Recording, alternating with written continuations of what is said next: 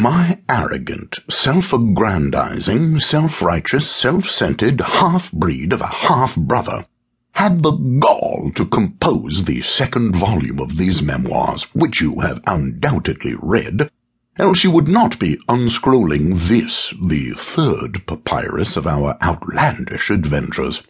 Luckily for all of us, he is too occupied with other matters to continue to badger you, O reader, with his self-congratulatory prose.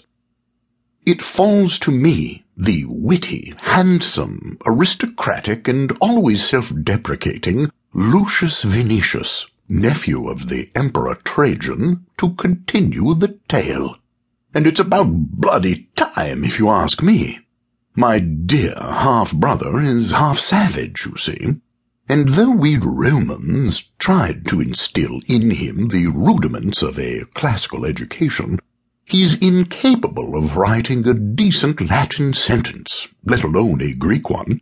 He goes on for page after page without a single metaphor, litotes, zeugma, asyndeton, or any of the other figures of speech with which any decent writer must, by his very nature, as a soul inspired by the muse of poesy, imbue those lines which fall not without grace from pen to papyrus.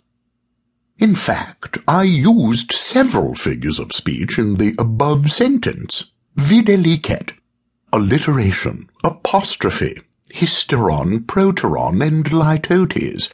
But I shan't insult your intelligence by constantly alluding to my brilliant use of rhetorical devices. From now on we shall take that as read, unless, of course, I come up with a particularly striking turn of phrase. On with the story.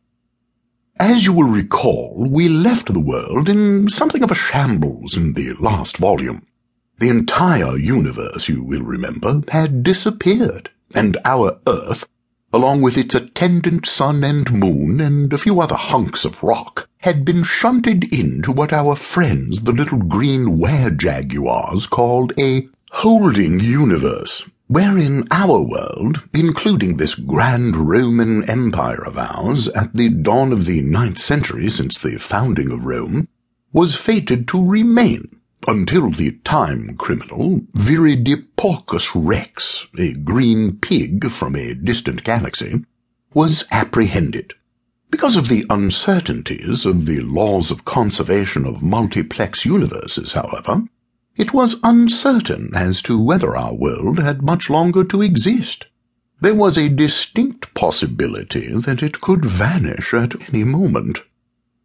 Also, there was a certain urgency to our quest to find the time criminal. But you wouldn't have thought it. By and large, the citizens of Rome took the impending destruction of the universe in stride. Most of them didn't even notice the brief disorientation of our transfer to the holding universe. Indeed, since the aliens had now put something they referred to as a holographic simulacrum around the Earth, even the stars and constellations looked the same as before, and most people simply went about their business as usual. As Sphinx, the owner of the wine shop down on the Via Neronis, told me, "Destruction of the universe, my ass. My father got out of Pompeii in one piece, and I imagine we'll squirm out of this one somehow." The empire had never been more prosperous. Our lands now stretch all the way to Armenia and Parthia on the east, and to the west the province of Iroquois had extended southward to reach the borders of the land of the Seminolii, and westward all the way to the Oceanus Pacificus, or Papinianus as some call it.